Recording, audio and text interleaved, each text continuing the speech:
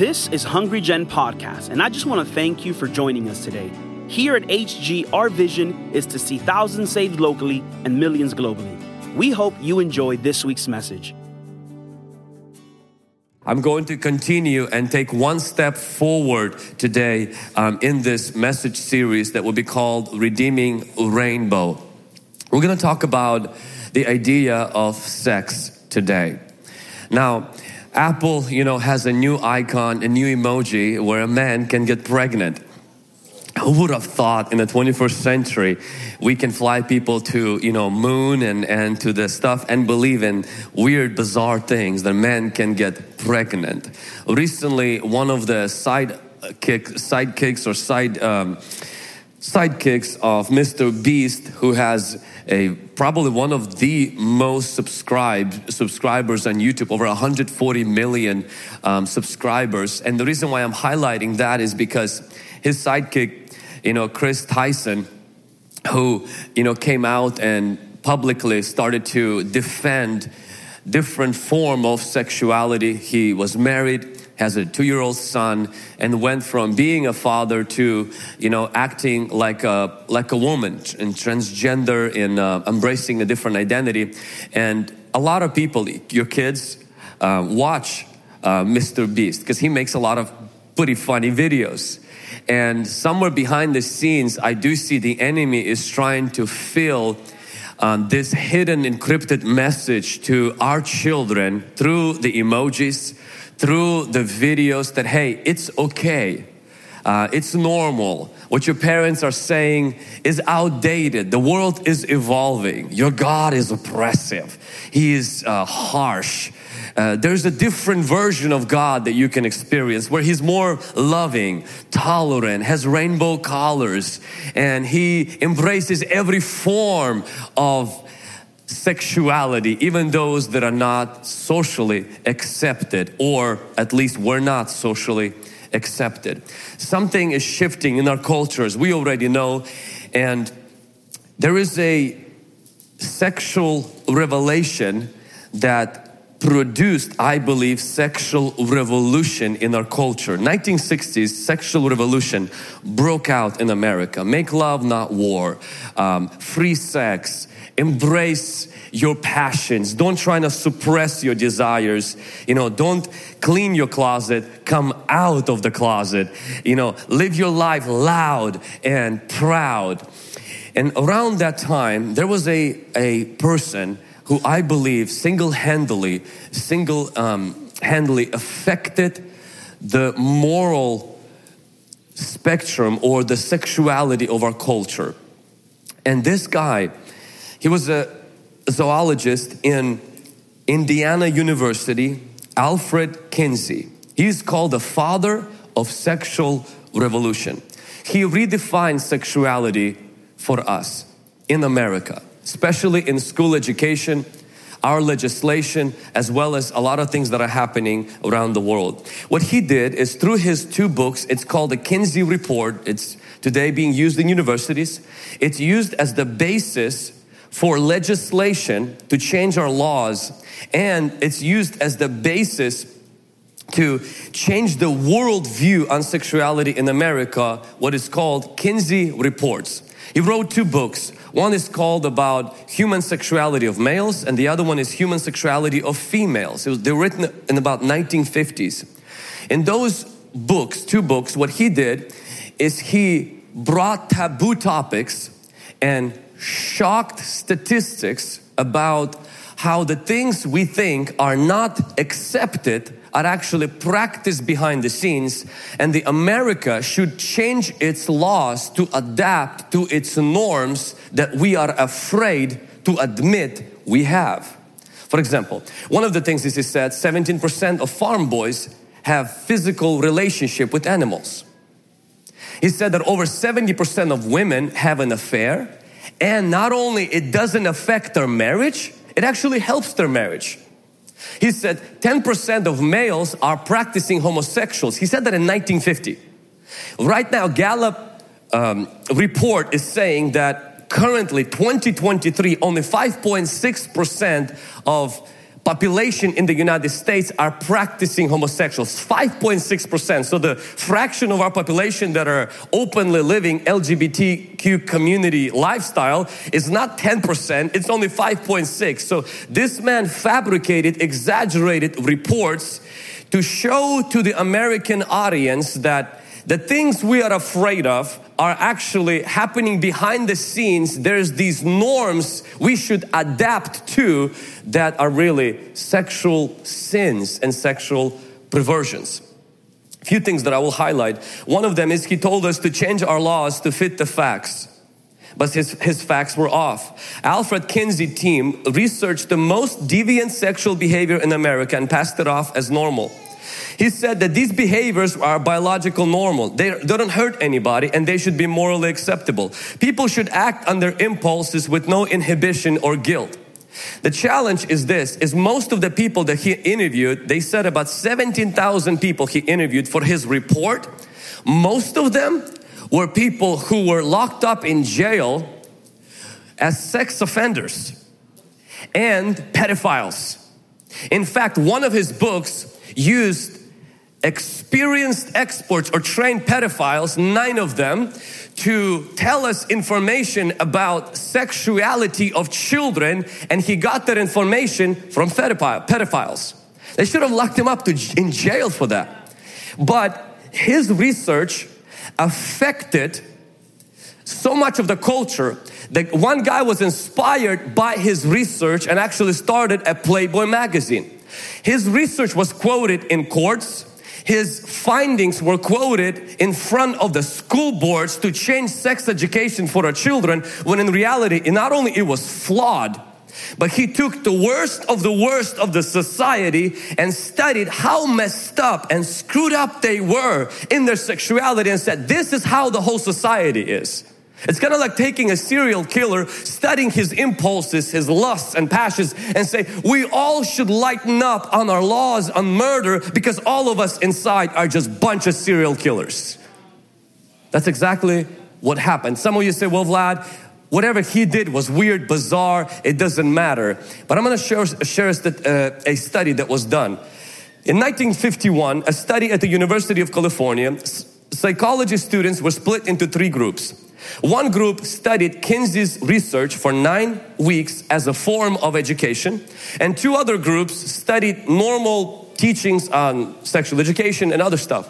After 9 weeks, they did a sex quiz on 3 groups, and this is what they found out. Students who learned about Kinsey's work were 7 times more open to premarital sex and twice as accepting of adultery.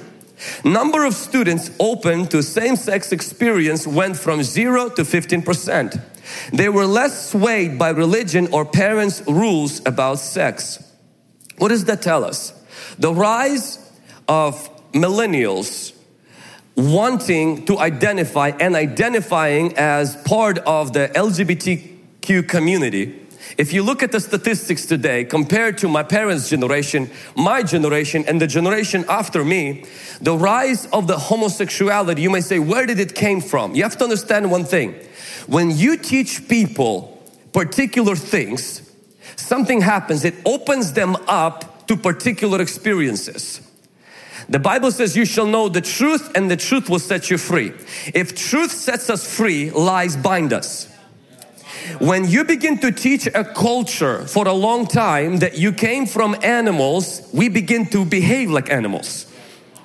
And then we begin to throw away the sexual restraints, we begin to throw away the Judeo-Christian views on sexuality, and we let children who are very susceptible be filled with lies about their sexuality. For example, sex education in the United States for children, elementary, middle school and high school was mainly focused on basic biology, and basic reason of why sex exists and how procreation happens and the importance of knowing about sexually transmitted diseases. That's what it was. Today, it's different.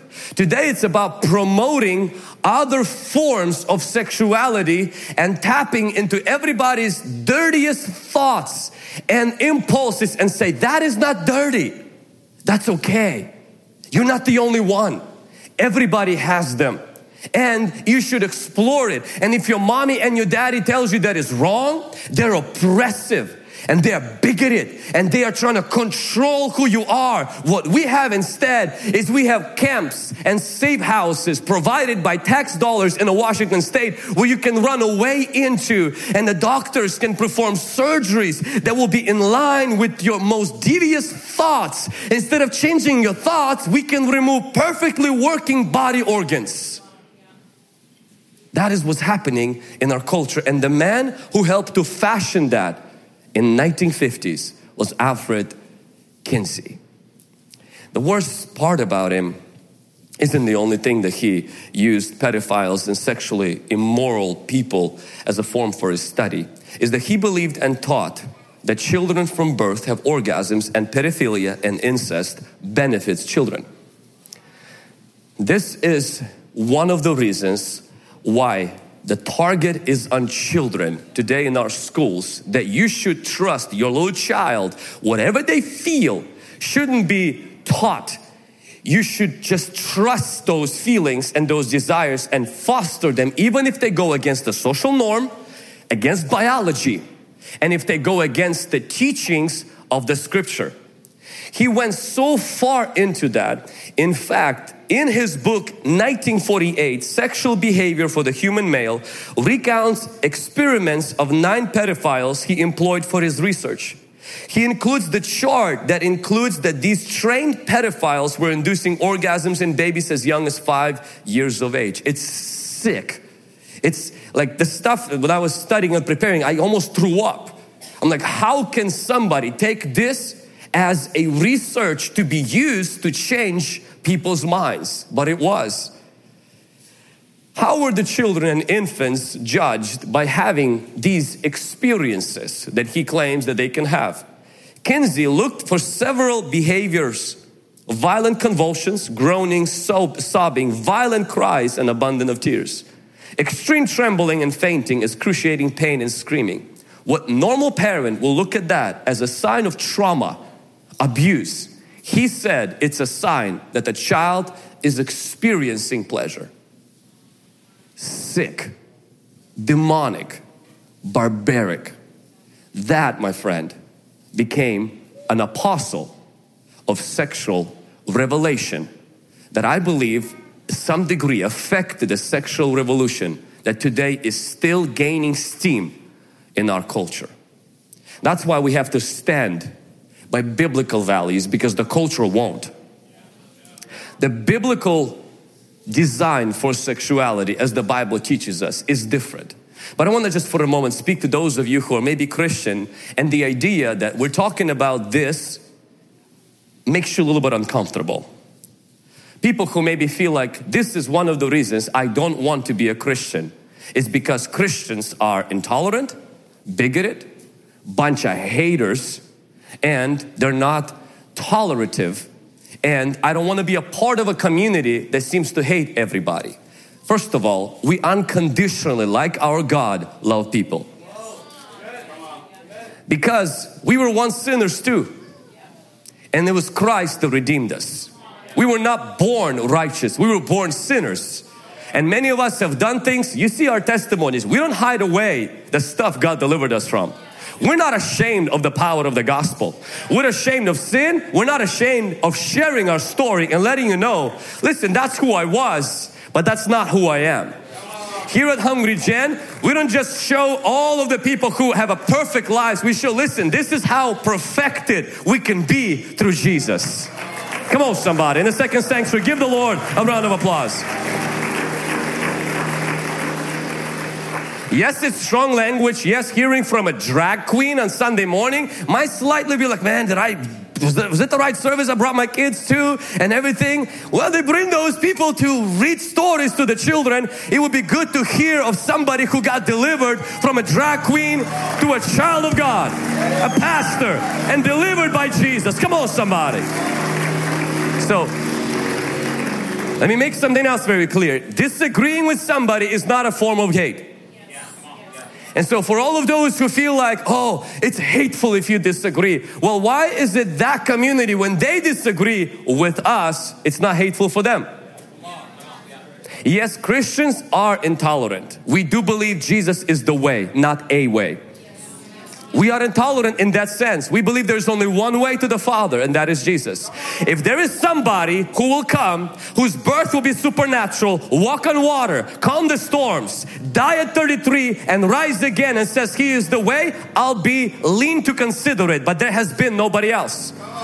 Buddha's tomb is still there. Muhammad's tomb is still there. Jesus' tomb is empty. So what He says, I'm willing to bank my life on that. Not on Kinsey's reports, on God's report. Whose report will you believe? I will believe the report of the Lord. Amen. With that said, do not trade your birthright for a cultural bowl of soup. Culture will offer you temporary acceptance and say, if you believe our propaganda, you will be accepted. You will fit in. You will be a part of this. It's cool now. It's trendy to come out. So many people are becoming engaged just because it's cool, and it gives them, they're not good at a lot of other things. And so it lets them stand out, be some kind of a champion of some kind of a cause. And young people want to be a part of the cause. So they feel like a marginalized, suppressed, oppressed community by the religious bigots and all of those things. So it gives them a sense of identity. But please understand, if you deconstruct from Christianity to fit into your culture, you will stand before God and give an account. What will you say then? This young man told us, he prophesied, did all these things, had a relationship with God, but had no reverence for God. You can know God loves you and have absolutely no fear of God. Because fear of God causes us to run from sin, not celebrate it. Fear of God causes us to call sin of what it is, not a weakness, not an alternative lifestyle, but it's abomination. And we have too many people today, what they did is they sanitized the Bible to the way that it conforms to their lifestyle, instead of bringing the Bible for what it is, for the Bible to transform their lifestyle.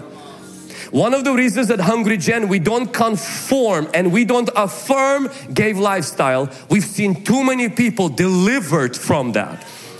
We've seen the Bible and Jesus gives us power to be set free from that. And our God does not change because our culture evolves. Our God is loving, but He's not tolerant of sin. He judged sin on the cross. He's a holy God. Amen. So I want to invite you into that. What is God's design of sex? He designed it. Not Playboy magazine, not the culture. God designed sex to be between a husband and the wife. The first time we see a man saw a woman naked, it was a husband and a wife. If you're seeing somebody naked and it's not your spouse, it's a sin. So the only person you should be seeing naked is your spouse.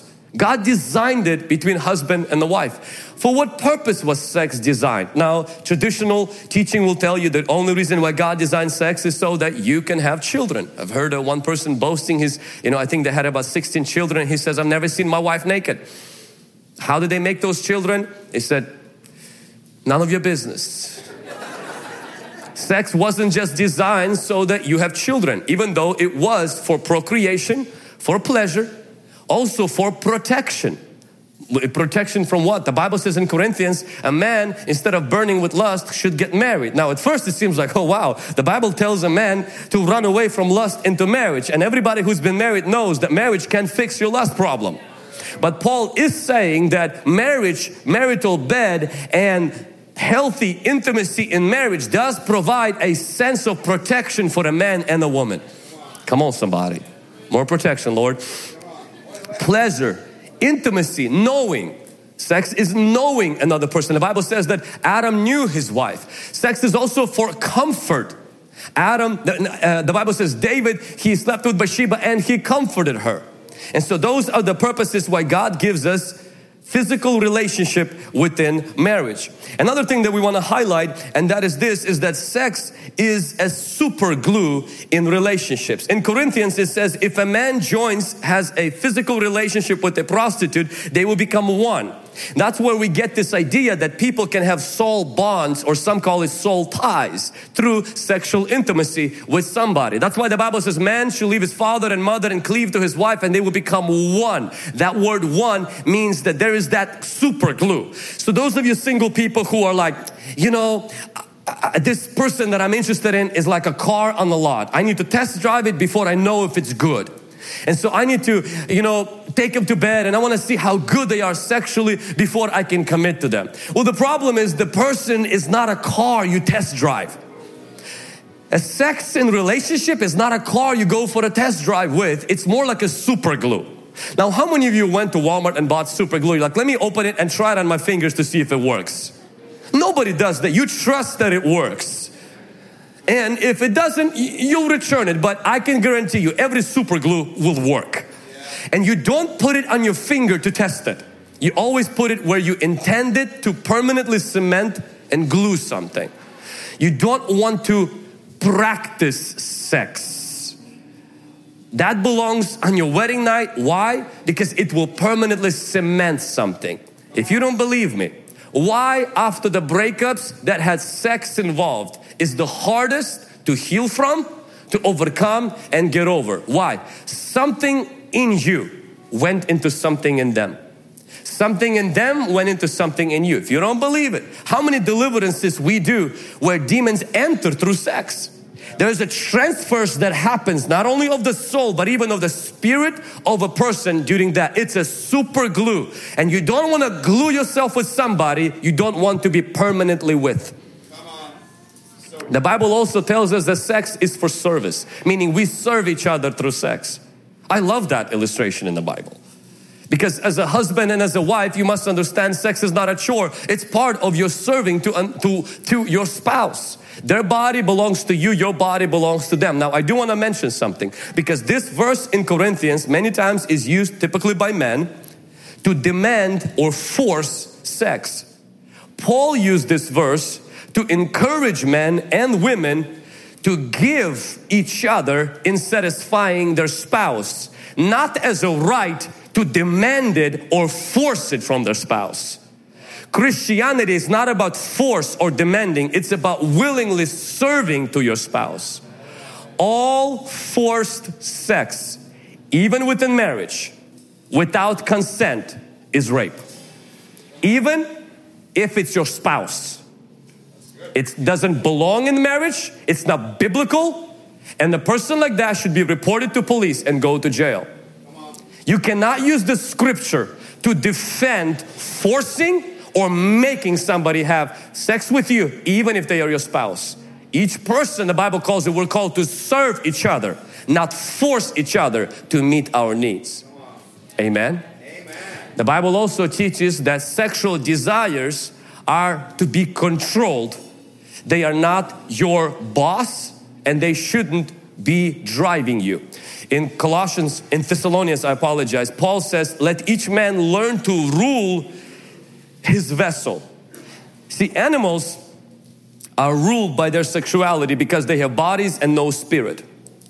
Angels are spirits but no body, so they deny, they don't have sexuality. The Bible says the ones in heaven don't have any. The demons, of course, they have different stuff. But angels, they are spirits, no bodies. They can take on the body, but they just don't have a physical body that as like us. So they don't have that sexuality, sexual needs. Animals have bodies, but they don't have spirits. So therefore, animals urges drive them. This is what happens in our culture. We have students, they get trained from the little age all the way until they finish their master's degrees. You are an animal, you came from a family of animals millions of years ago. When you teach a generation that they are nothing but beasts, it's difficult for them to control urges when you were conditioned to live like an animal. But I want to tell you, you are not a beast. You're made in the image and likeness of God. You can control your urges. You can control your sexual desires. Now, sometimes they may be harder than your willpower, but that's why we have the Holy Ghost power that comes to help us to live a crucified life instead of carnal life. Amen. So for those who walk around like, you know what, my body wants it, I just feel this urge, I can't control it. The fruit of the Spirit is self-control. He gives us that control. We can live. It doesn't mean that we deny it. We live like angels. And see, when I was younger, I wanted to be an angel. So the desire for opposite sex is not the sin. It's when you have illegitimate, forbidden desires that go outside of God's perimeters. Those are sin. When I was younger, I would come up and say, Lord, take away my desires for a woman. I don't want to desire a man, a woman. I want to desire nothing but you. And I said, Lord, kill it. And of course, I thank God He didn't answer all of that prayer. Because I would quickly start growing wings and be in heaven. See, God doesn't want to kill it.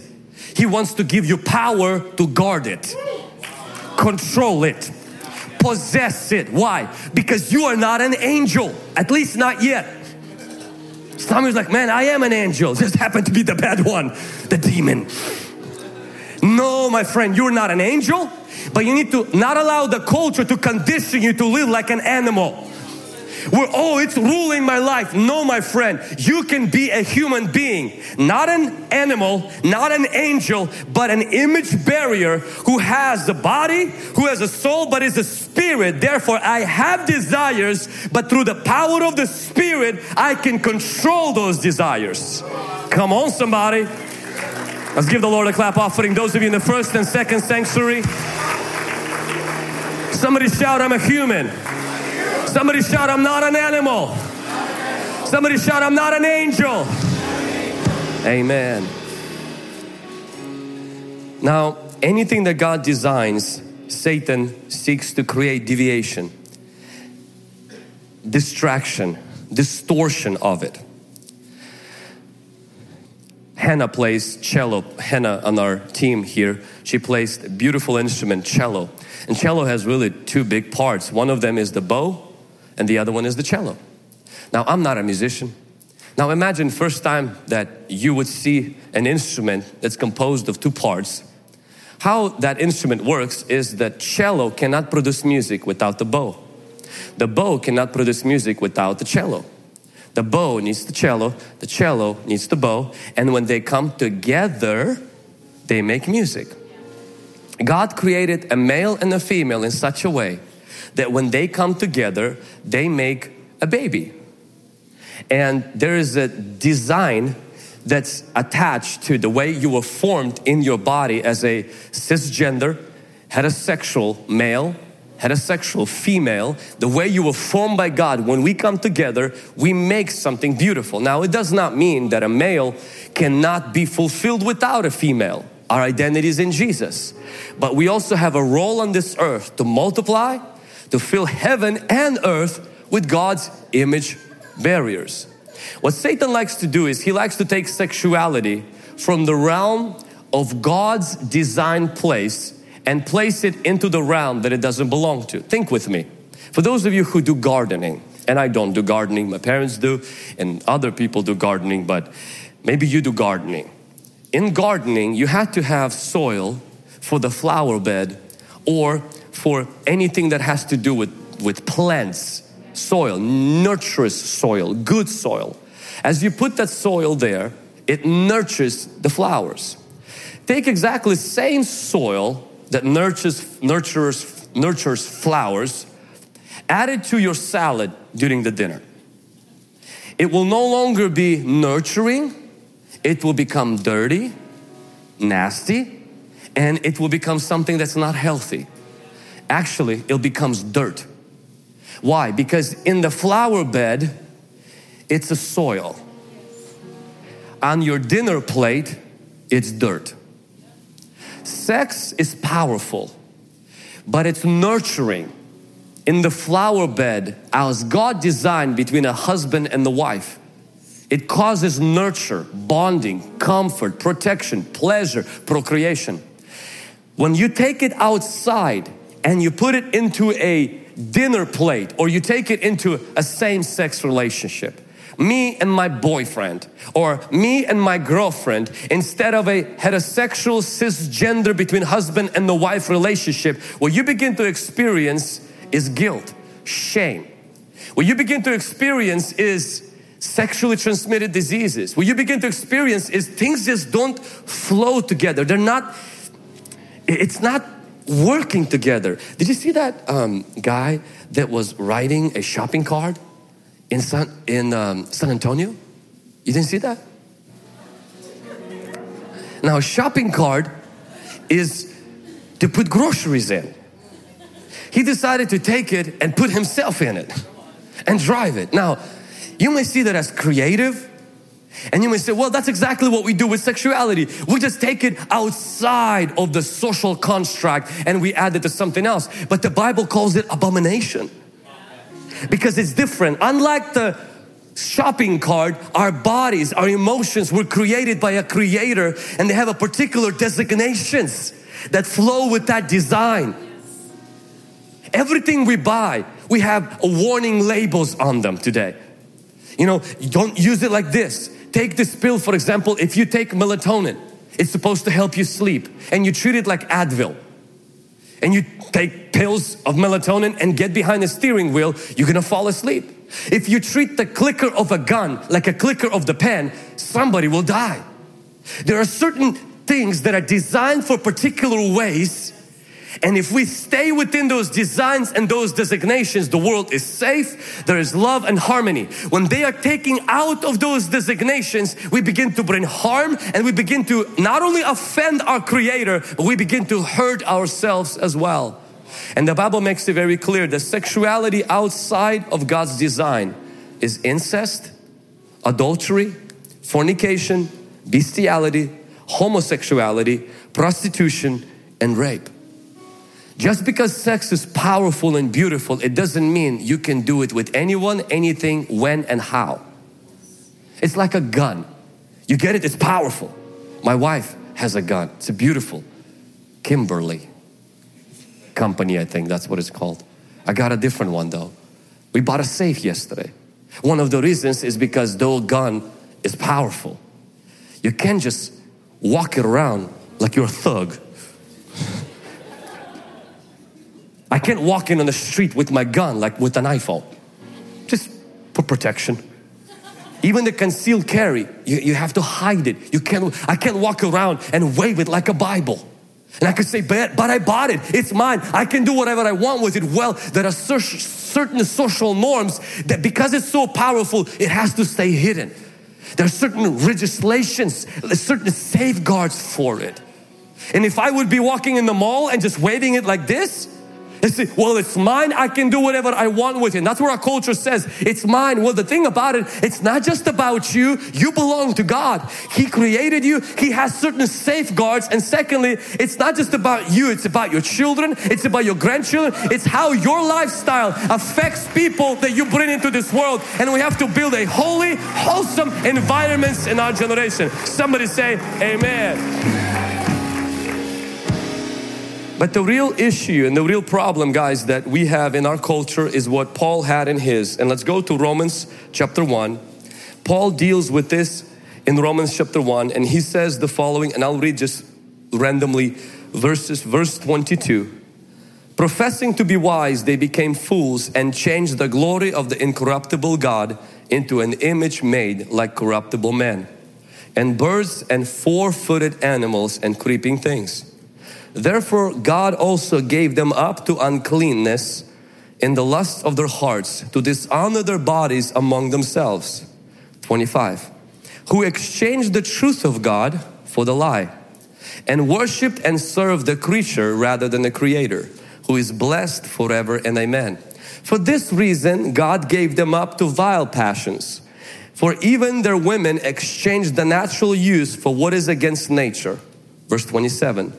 Likewise also the men, leaving the natural use of a woman, burned in their lust for one another, men with men, committing what is shameful, and receiving in themselves the penalty of their error, which was due. 2,000 years ago, the culture Christians lived in was not much different than our culture. Romans inherited a lot of their ideas from Greeks. Greeks were not necessarily sexually pure. They had gods and they also had cult prostitutes. Romans took it to another level. Their god Zeus at one time transformed himself into an eagle to steal this young man whom he made into his husband or his partner. He was a practicing homosexual god. So it's no wonder when Paul was writing this, Nero the emperor took one young man, castrated him, and made him into his wife. Sometime later, Nero married another man and Nero made himself a wife, and his husband became a husband. The culture was so perverted, pedophilia was very normal. Older men regularly had physical relationship with teenage boys. Temples were filled with prostitution, male and female prostitutes. Please understand, what you see today on the streets of America is becoming more like Rome every single day. From our governments, big tech, as well as everywhere, perversion is becoming normal. Paul did not endorse it. He wrote stuff against it. And here he gives us 3 problems. Number 1, he says this: everything started with one thing. Men exchanged the image of God for their own image. Now, for those days in Rome, they had gods that they built with their hands and they worshiped them. At first, it may seem like, well, what's wrong with that? Well, the demons would come and take the place of those idols, and now demons actually control those people. Christians differ from Roman pagan culture is because Christians didn't worship gods that they made. Christians worshiped God that made them. And that God had a face, and the face of that God was Jesus Christ. You want to know the photo of God? Look at Jesus. He is the image of invisible God. The second thing different between Christians and Romans and pagan Romans is that Christians differed with their sex ethic. Sexual ethic was different than the ones of Romans. Christians believed in marriage between a man and a woman. They believed in sex between a husband and wife. They didn't believe in rape. They didn't believe in incest, in polygamy, and so many other things. And so Christians were different. And Paul begins to draw that line. And then he tells us in Romans that when we exchange the image of invisible God into an image of idol, after that we suppress the truth and we exchange the truth for a lie. And then what God does, God steps back and gives us up to our passions, debased mind, and all other perversions. Our culture did exactly the same. Now, we don't have Buddhas that we worship in our houses. We don't have things wooden. What we have is we have an image of God in our mind that we created. A God that's tolerant. A God that changed with times. A God that's not oppressive and tells us what to do. A God that doesn't change because we created Him. It's an image of a God who doesn't exist. But He exists in our mind. And this image is actually what demons attach themselves to. When we make this God, after that, we change the truth. We suppress it first. After suppressing and suppressing and suppressing, Kinsey's report, others' reports came, and now we change the truth into a lie. And God steps back and He gives us up. Guess to what? Our own passions for us to self-destruct. Today, our truth is what matters instead of God's truth. But to follow your own truth is like following a wheelbarrow. You're the one guiding it. Yeah, I know what the truth is. You're changing it every generation. When sailors are in the storm, they're not led by a candle in the ship. They're led by external fixed points that guide them, called the sun, the stars, and the shore. Our culture has replaced outside external points that used to guide us into, we light a candle called being inclusive, tolerant, affirming to everything, and we say, this is our guide of truth. And we keep tweaking it every generation. And we get confused, lost, and become pagan, occultic now, because we know we're not at peace with the real God. We're only with the peace with the God we made in our own mind and our own hearts. Amen. If your theology has not affected your sexuality, you haven't truly been sanctified. Your belief has to affect your bedroom. That's what it did for Christians. Zeus was the god of Romans. That's why they live perverted life. Christ is the God of Christians. That's why we live a different life. For those of you who are like, Vlad, just talk to me about Jesus. Don't tell me anything else. What I do, who I do with and everything. But you must understand the second thing that separates Christians from pagans is their sexual ethic. You cannot separate your theology from your biology. You cannot separate your belief from your bedroom. You cannot separate and say, I just believe in God, but don't tell me what and who I should sleep with and everything, because our God is not just a spare tire in our trunk. He's not just somebody I believe in. Just in case there is hell, I don't want to be there. He is the Lord of our life. He's the said, I'm the way, the truth, and the life. He didn't say I'm just one of many gods. He says I am the truth. He says He is the Son of God, and He proved by rising from the dead. And therefore I'm going to bank my life on Jesus. I'm going to trust in Jesus. I don't know about you. You can trust the culture. Maybe you want to trust your generation. I'm going to trust somebody who made generations. His name is Jesus Christ. His word will not pass. The Bible says the flower fades and the grass withers, but the word of the Lord endures forever. He says that this generation will pass, but not one comma and a dot will pass before they will not come true. His word is eternal. Somebody give God some praise right now. In the second century, somebody give God some praise right now.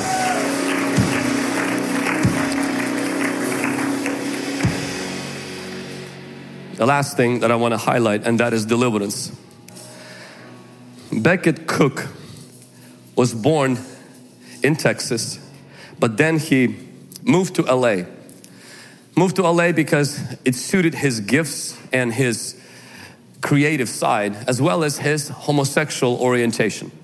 At the young age, he was sexually abused by one of his father's friends.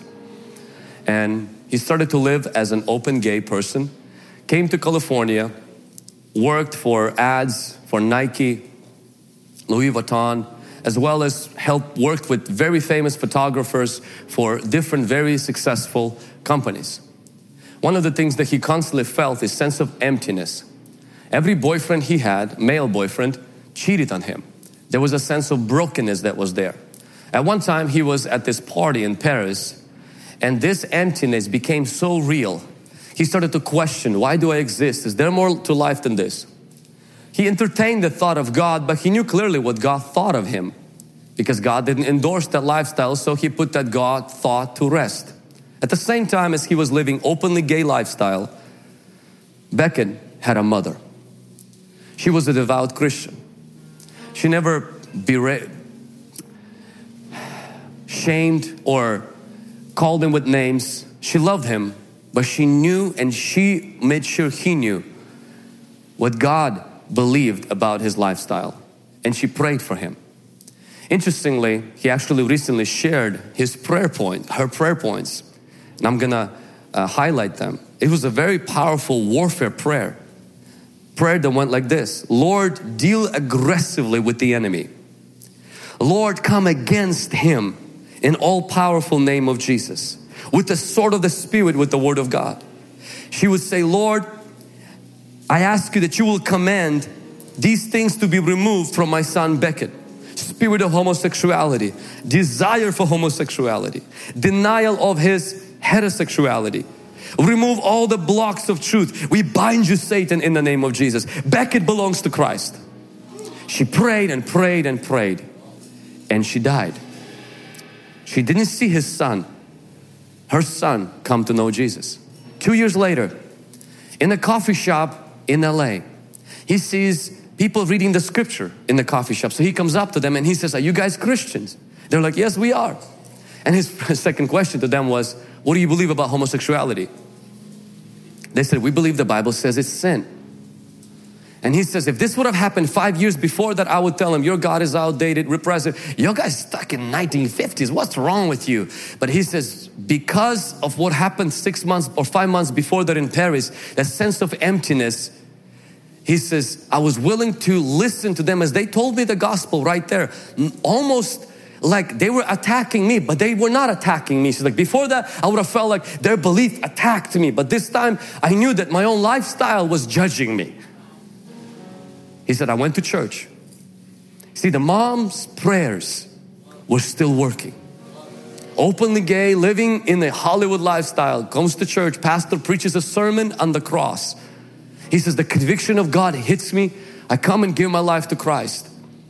Beckett renounces his old life, commits to follow Jesus as a disciple. In fact, writes a book that starts to help a lot of people become Christians and come from that community and that lifestyle. And he says, I didn't embrace identity as a homosexual. I embraced identity as a cisgender, heterosexual man as God created me to be. And today he lives for Jesus. If you are in this room today, I want to appeal to you. If you believe that, you know, I can love God and still be a gay Christian. What is wrong with that? Well, there's a few things you need to consider. Not only homosexuality was not God's design for sexual expression, but God clearly called it abomination. Practicing homosexuals will not inherit the kingdom of God, the Bible says. You can't be gay Christian any more than you can be a lying Christian. Homosexual is someone who identifies as homosexual and engages in sexual activity with the members of same-sex gender. Homosexual finds his identity in his sin. A Christian is somebody who finds his identity in his Savior. We are new creation. We don't drag our old life into this new life. The Bible says if you take an old piece of cloth, attach it to the new one, you ruin the whole cloth. Meaning Jesus doesn't want you to drag parts of you that you can't change into your relationship with Christ. He wants to be the Lord of everything about you, not 98% of you. Can somebody say amen? Being tempted with homosexuality is not the same thing as identifying as homosexual. Every Christian can be tempted with all kinds of bizarre, sinful and wicked things. But we can find assurance that being tempted with something doesn't mean you are sinning it. Our Christ Savior was tempted to worship the devil in the wilderness. It didn't make Him sinful. Being tempted with something that's sinful doesn't make you sinful. But when you take on the sinful nature, sinful inclination and desires and said, this is the way God made me. This is the way that I was born. This is the way that I am. And now Christ has to change Himself to accommodate me. My friend, what you just did is you exchanged the truth of God for a lie. You exchanged it for the lie. All of us were born in sin. Maybe you claim that you were born gay. All of us were born with some kind of a gene within our sinful nature that needs to be redeemed, killed first, and then Christ gives us a new nature. For those of you who are here and maybe you find yourself in Alphabet community, you're living and you're proud because it's accepting you and you're enjoying the pleasure of fitting in. I want to tell you that Christianity is rebellious. Christianity is the opposite of culture. To go up, you have to go down. To live, you have to die. It's not going to be like, if you think that I can just come to Christian faith and be popular, you don't become Christian to be popular. You become Christian to be saved. Amen. In the genealogy of Jesus, the Bible mentions 4 women. Interestingly, all those 3 of them lived sexually immoral life. Tamar slept with her father-in-law. Bathsheba committed adultery. Rahab was a temple cult prostitute. We see Ruth was a Moabite. They practiced taking children through the fire and practiced sexual immorality. And Christ came through all these women. You know one thing about these women? God changed them. When they were transformed by being connected to the lineage of Jesus. If you think that Christians are just people who walking around, they just hate on this thing. Christians are all used to be sinners who were redeemed by Jesus. We all had traumas, we all had dramas, we all had demons, curses, but when we came to Jesus, He set us free. He delivered us because our Savior loves us and our Savior has grace and He has help and He has hope. The final verse that I'm going to read, and we're going to give a call to salvation. 1 Corinthians chapter 6 and verse 9. Do you not know that the unrighteous will not inherit the kingdom of God? Do not be deceived, neither fornicators or idolaters, nor adulterers, nor homosexuals, nor sodomites, nor thieves, nor covetous, nor drunkards, nor revilers, nor extortioners will inherit the kingdom of God. Now it's interesting, when you read that list, you're like, yeah, that's right. Of course, not the fornicators, not those who worship idols, definitely not the ones who cheat on their husbands or wives, definitely not the thieves. I know somebody who stole something from me, they're not going to heaven. Not the covetous, drunkards, no, I know somebody who was drunk and killed somebody on the highway. Bad people, extortioners, like they extort all the people, especially now through their social security and all of this stuff, bad people. But the homosexuals and the sodomites, nah, I don't think about that. But the Bible puts them all in one category because they're all sinners. In God's mind, it's sin. But I love that it doesn't end there. It says this, and such were some of you. So it's not just saying, look at these bad people. It says, look at your past. Such were some of you. But guess what happened? God didn't become tolerant. We became transformed. It says this, but you were washed. You were justified. You were sanctified in the name of Jesus and by the power of the Holy Spirit. Repent of your sin. Place your trust in Jesus. If you're coming today, our goal as Christians is not to make you straight. Our goal is to bring you to Jesus. Now it is true, if you're living a homosexual life, you are against God's design. But if you choose to rebel against God, make up your own God and go to hell, honestly, it's your decision. You can do as you will. You're your own God. You make rules as you go. I remember a young person met me in the lobby one time and he asked me a question. He says, Pastor, is it sin to smoke weed? I said, for you, it's bad. He says, but I can still do it, right? I said, absolutely. He looked at me with these eyes. He said, you're telling me I can smoke weed? Now I knew his parents. I knew they were praying for him. And this boy was as lost as anybody can be. And I liked him. I said, you know you're going to hell. You know that. Your mama knows that. Half of your school knows that. Because he got kicked out of school for dubious behavior. I said, you know that, right? I was like, what difference will it make if you go to hell as a pothead or if you go to hell without smoking pot? I said, if I would be you and I would go to hell, I would smoke all that I can, so at least when I'm there, I know why I'm there. Now, this again, this is not a conversation you should have with everybody, but I'm just telling you what the youth pastor said to young men. He looked at me, his pupils were like, he said, you kidding me, right? I said, no, I'm just with honest truth. I said, you don't want to follow Jesus. You practicing sin, I'm like, live it up. You're going there. You'll probably get there faster though. At least when you're there, you'll know why you are there. That night he gave his life to Christ. Praise God.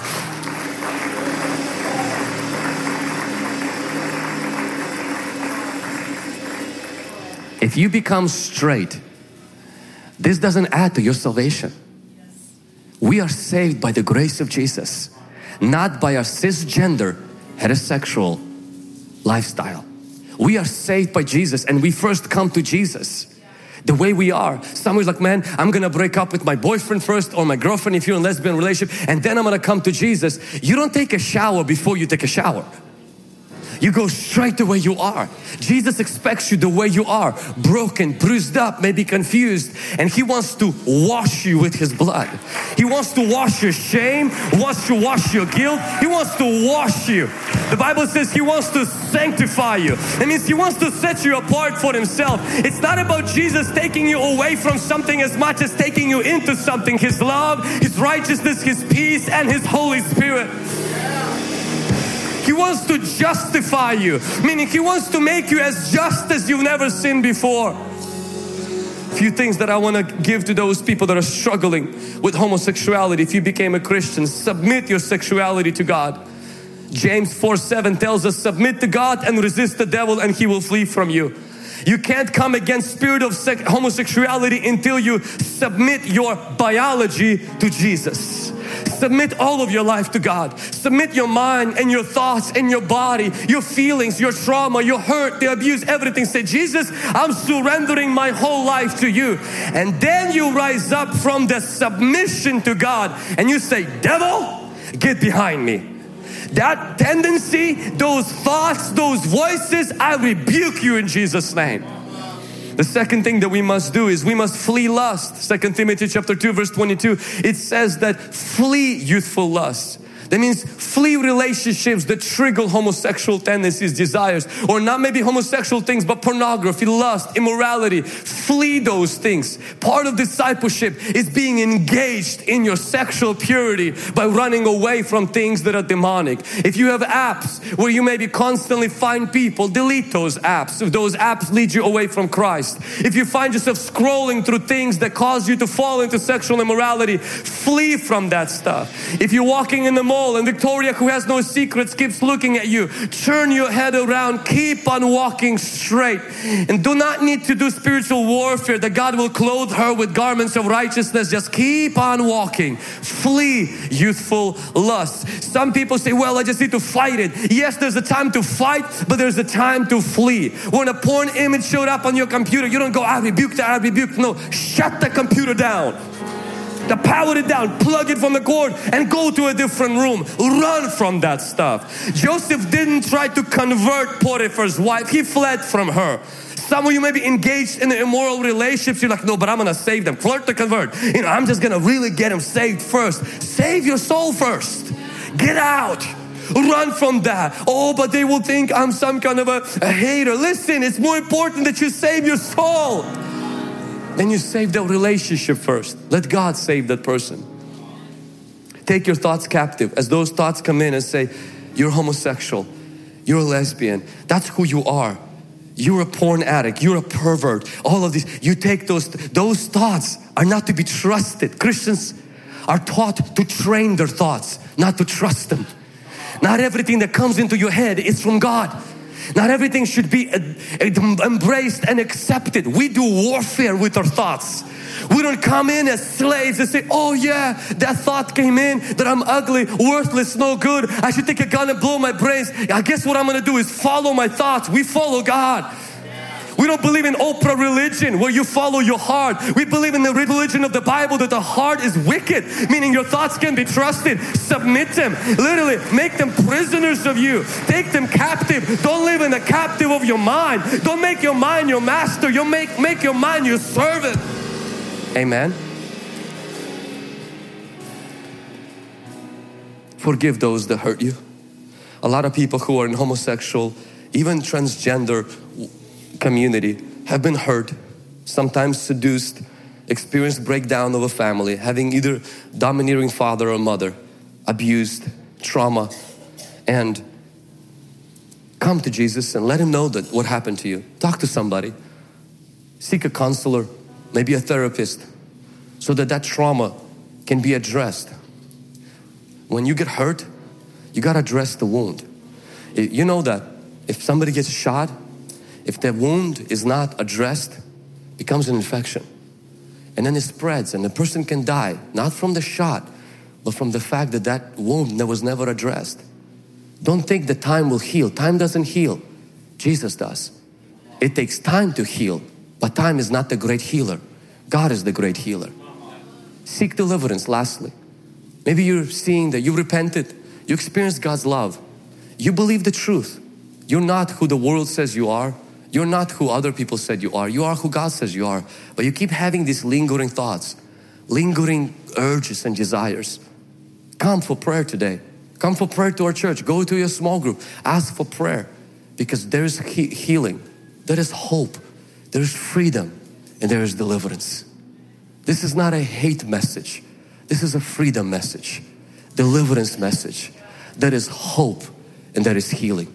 I've seen homosexuals set free, but I also seen depression in their eyes when some knew that it was wrong, tried their best, and they said, I couldn't get free.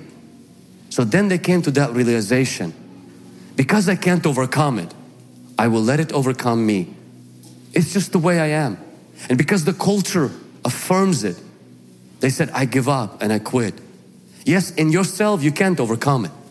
But when you come to Jesus, there is hope, there is healing, there is freedom, and there is deliverance. And such were some of you. But you were washed, you were sanctified, you were delivered. If you're addicted to pornography, there is hope for you. There is healing for you. If you're addicted to some other ways that you are expressing yourself that are demonic and ungodly, I know you're feeling shame, you're feeling guilt. The Holy Spirit's conviction brings hope, brings light, and brings deliverance. The Holy Spirit doesn't conform and doesn't say, oh yeah, just stay in that sin because you're still loved. He says, no, let me bring you to the light where you can experience freedom, so you don't have to live in shame. You don't have to live in your guilt, but live in God's light, God's freedom, and God's deliverance. Thanks for listening to today's podcast. If you were blessed by this message, be sure to subscribe and send it to someone. And don't forget, you can always share it on your social stories. Stay connected with us on YouTube, Instagram, Facebook, and Twitter. For more information on internship, prayer line, conferences, and other resources, go to hungrygen.com. Remember, better is not good enough. The best is yet to come.